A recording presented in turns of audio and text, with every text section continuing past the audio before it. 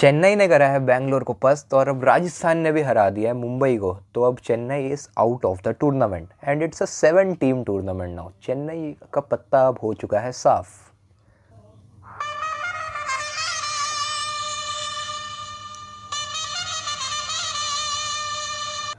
Welcome to that siren show #nothing over IPL. तो कल का संडे था, उससे पिछला संडे था भाई super over Sunday, super Sunday, और कल का था भाई ओवरकमिंग संडे। कि मतलब भाई पूरा कम बैक कर लिया हर टीम ने। जिन्होंने भी कम रन मारे थे और जो भी बुरी तरीके से हारी थी, इस संडे उन्होंने अपना कम बैक कर लिया, जो भी 7th 8th पोजीशन पे थी।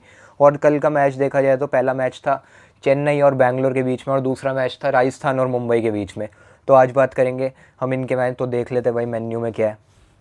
तो पहले हम बात करेंगे चेन्नई और बैंगलोर के मैच में, जो कि सही मैच था। मतलब बैंगलोर तो पहुंची हुई थी, चेन्नई ने मतलब मेहनत करी। मतलब टफ़ कंडीशंस को, जैसे मतलब आसान कंडीशंस को चेन्नई अपने लिए टफ़ बना देती है, पर कल आसान कंडीशंस को अपने लिए आसान ही रहने दिया और जीत हासिल कर ली। तो फिर dream 11 best player of the match देखेंगे दोनों की तरफ से। और फिर बात करते हैं हम राजस्थान वर्सेस मुंबई, और उसमें भी फिर चेक करेंगे dream 11 best player of the match की। तो शुरू करते हैं आज का शो। तो स्टार्ट होता है जैसे कि कल बैंगलोर ने बैटिंग करने का फ़ैसला लिया, जो कि सही था। कि मतलब शुरुआत काफ़ी सही हुई थी, देवदत्त पडिक्कल अच्छा खेल रहे थे, 22 रन मार गए, फिंच ने भी अच्छा करा। बट ये ट्रेन एक तरह से रुक गई थी। कोहली अपना अर्धशतक मारते जैसे मारते हैं हर बारी, मतलब मार के गए 40 बॉलों पे। और डिविलियर्स भी अच्छा खेले, बट मतलब इनकी पारी थोड़ी सी पूरी धीमी हो गई और पूरी रुक सी गई। आखिरी ओवर में सैम करन ने 2 विकेटें चटका दी थी। तो एक तरह से इनके बस 150 नबाद भी नहीं बन पाए। एक बार 145 पे ये हो गए, 145 रन का इन्होंने टारगेट दिया। तो फिर बारी आई चेन्नई की, क्योंकि एक तरह से ये बॉलिंग कंडीशन थी कि लगा कि इस पे बैटिंग अच्छी नहीं हो पाएगी, और चेन्नई को इस पर बहुत इजी स्कोर मिला कि मतलब 160 से कम मिला है तो चेज़ आराम से कर जाएगी। जैसे कि चेन्नई ने हर अपनी आसान कंडीशन को भी मुश्किल बनाया था, बट इस बार नहीं। अब तो एक तरह से चेन्नई बाहर भी हो चुकी है, बट तब भी वेल प्लेड।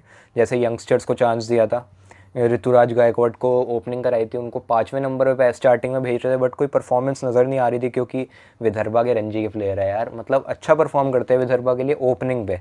तो तुमने एक मैच में देखा, एक में परफॉर्म नहीं करा, तो दूसरे में ट्राई करा तो उन्होंने बिल्कुल अच्छा परफॉर्म करा।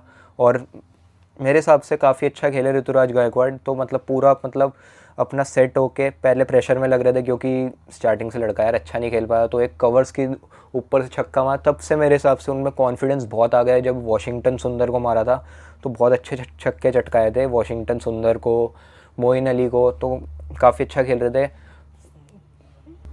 तो धोनी और ऋतुराज गायकवाड़ ने इकट्ठे मैच जितवा दिया। मैच तो जितवा दिया, but Chennai can't be qualified for the playoffs, क्योंकि कल राजस्थान ने मुकाबला जीत लिया है और चेन्नई अब आपका पत्ता हो गया साफ। तो अब बात करते हैं dream 11 best player of the match की। धोनी पहले बात करें कि हमारे यंगस्टर ने एक तरह की मतलब नहीं रोड नहीं दिखाई। कि मतलब एक तरह से हम ऐसे उन्हें ट्रॉल नहीं करेंगे और गलत नहीं बोलेंगे धोनी को, सही बोल रहे थे यार। क्योंकि यंगस्टर्स में इतना जोश उनमें दिखा भी नहीं, क्योंकि चेन्नई के यंगस्टर्स में बस मतलब इंडिया के यंगस्टर्स को देखे तो जगदीशन हो गया, ऋतुराज गायकवाड़ हो गया, तो नहीं दिखा उनमें कोई जोश। तो Dhoni was absolutely right. But आज ऋतुराज गायकवाड़ काफ़ी अच्छा खेल गए और धोनी को मौका दे दिया कि इनके यंगस्टर्स में स्पार्क है, स्पार्क दिखाई। वरना इंग्लैंड के यंगस्टर नहीं दिखाई थी, सैम करन ने, जो कि बहुत ही अच्छा परफॉर्म कर रहे थे। और बट ऋतुराज गायकवाड़ काफ़ी काफ़ी अच्छा खेले। तो मेरे हिसाब से dream 11 best player of the match यार गायकवाड़ तुम्हें मिलता है। मतलब इंडिया ए के प्लेयर है, अभी इंडिया के लिए अच्छी तरीके से खेले भी नहीं है और एक भी मैच नहीं खेले इंडिया के लिए, तो ही वॉज गुड। तो अब आते हैं मुंबई वर्सेस राजस्थान की तरफ से। तो भैया तो मुंबई कहती है भाई जो मर्ज़ी हो जाए, चाहे दिन हो या रात हो, चाहे संडे हो या मंडे हो, हम तो भाई अपनी सेम टीम खिलाएंगे। तो मुंबई चलो ठीक है भाई, सेम टीम खिलाओ अपनी।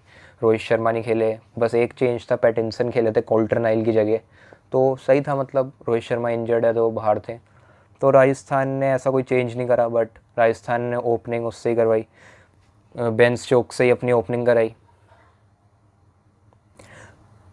तो देख लेते क्या है। पहली बैटिंग थी मुंबई की, काफ़ी मतलब धीमी शुरुआत हुई थी, क्योंकि ईशान किशन अच्छे मार गए थे, क्विंटन डिकॉक जल्दी चले गए थे, फिर ईशान किशन और सूर्य कुमार यादव की काफ़ी अच्छी पारी बनी। फिर मुंबई अचानक से जोफ्रा आर्चर ने इनकी विकेटें चटका दी थी, क्योंकि जोफ्रा आर्चर हर मैच में अच्छा परफॉर्म करते हैं। तो एक तरह से जोफ्रा आर्चर मतलब 100 पे 5 हो गए थे। तो हार्दिक पांड्या अकेले बचे, कुंग फू पांड्या। तो कल इनका रूप हमें देखने को मिल गया, कुंग फू पांड्या का। फाइनली अपने रूप में आ गए और अपना जोश दिखाने लग गए।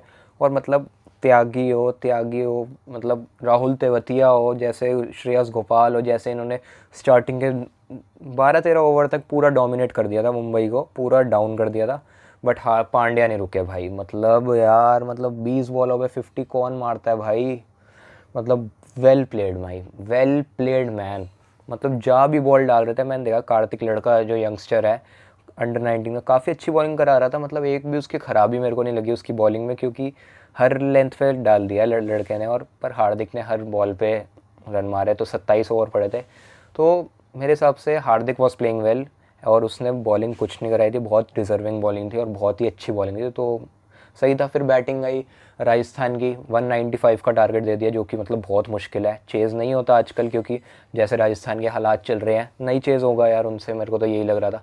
रॉबिन थप्पा है, 2 चौके मारे चले गए, तो लगा कि भाई मुश्किल में है। फिर स्टीव स्मिथ आया, स्टीव स्मिथ भी चले गए 11 रन पे। फिर लगा था कि बेन स्टोक्स पे काफ़ी बातें उठी थी कि मतलब काफ़ी बिल्कुल अच्छा परफॉर्म नहीं कर रहे, और परफॉर्मेंस में काफ़ी कमी है, जैसे कि इनको ओपनिंग में प्रमोट मत करो, टीम में इनको ओपनिंग में खिलाते नहीं इंग्लैंड की, तो तुम कैसे खिला रहे हो। तो काफ़ी सवाल उठाए, तो पर बेन स्टोक्स ने किसी की नहीं सुनी, और आप पहली बार अपना पूरा बल्ला चलाया, जैसे 2019 वर्ल्ड कप के फाइनल में चलाया था। मतलब कि धमाल मचा दिया, बेस्ट इनिंग्स। मतलब एक तरह से बेन स्टोक्स की भी तारीफ़ तो उनकी है सबसे ज़्यादा, बट संजू सैमसन की भी तारीफ़ करनी पड़ेगी, क्योंकि उन्होंने भी पूरा उनका साथ दिया। 97 रन मारे और दोनों ने एक दूसरे का पूरा साथ दिया। वरना अगर संजू सैमसन आउट हो जाते तो बेन स्टोक्स थोड़े से मुश्किल में पड़ जाते, क्योंकि एक तरह से प्रेशर आ जाता है। दूसरी साइड से स्ट्राइक रोटेट हो रही है तो सही है, पर एक साइड से बंदा मारा प्रेशर में, एक ना एक बार आउट हो जाए। तो वेल प्लेड संजू सैमसन, दोनों के लिए तालियां, काफ़ी अच्छा खेले। और बेन स्टोक्स ने मैं शतक की पारी मारी, और वाह क्या जिताया। और राजस्थान मैच तो जीता, बट मैच जीता बस राजस्थान अपने लिए। अभी भी क्वालिफाई राजस्थान कर सकता है, बट राजस्थान ने मैच जीत के चेन्नई को डिस्क्वालीफाई करवा दिया, और अब ये हो गया 60 टीमों की गेम बस। तो dream 11 best player of the match between Rajasthan and Mumbai देख लेते हैं कौन है। ऑब्वियसली बेन स्टोक्स, क्योंकि भाई बेन स्टोक्स, यार तुम बेन हो यार, बेन। मतलब भाई कहाँ से आते हो यार। मतलब बस मैंने इस लड़के को एक बार इसकी पिटाई होते हुए देखा, 2016 के वर्ल्ड कप फाइनल में, जब आखिरी ओवर में, remember the name, Carlos Brathwaite ने इन्हें मारा था। मतलब 18 रन चाहिए थे, 19 रन चाहिए थे 6 बॉलों पे, तो इन्होंने बहुत अच्छी पिटाई करी थी इनकी। और काफ़ी रोए भी थे। काफ़ी डिसअपॉइंटिंग हो जाता है यार, तुम्हारा फाइनल में हारे तो। उसके बाद जो लड़के ने कमबैक करा, जो गेम खेली है, मतलब कि भाई हिला के रख दिया सबको।